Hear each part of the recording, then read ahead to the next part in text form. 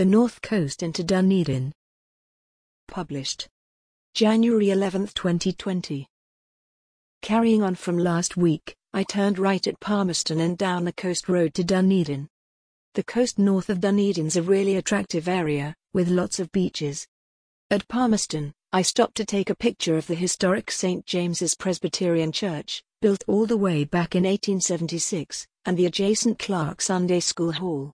Pretty impressive for a small town. Otago's like that. At the little town of Waikau 80, which sports a nature reserve, I turned left to go to Matanaka Farm. This is thought to be the oldest surviving commercial farm in New Zealand, dating back to 1838. The buildings were erected in the earliest days of the farm and are really historic by New Zealand standards. I had a beach to myself down the hill.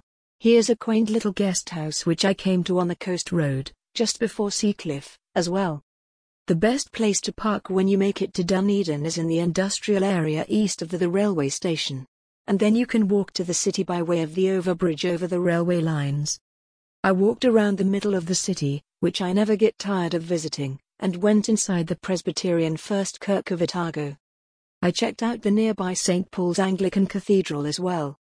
A tendency to invest in gobsmacking architecture really is a feature of this part of New Zealand. I went to St. Clair Beach south of Dunedin for a while, and then to the art gallery, which I could get into for free.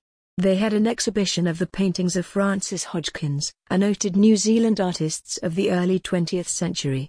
Hodgkins was famous for her later Cubist works, but I liked her earlier, more naturalistic paintings better.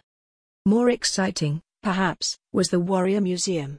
This is full of really lifelike and expressive statues of warriors from around the world. I don't know whose idea this was. I suspect it's some kind of spin-off from the whole Lord of the Rings thing.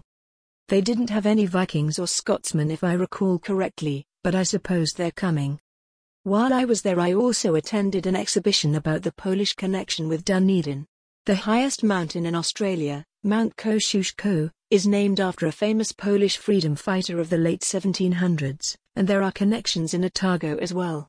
While I was there, the grave of a Polish prince, Alois Konstantin Drawsky-Lubecki, who died in Dunedin in 1864, was being restored and consecrated.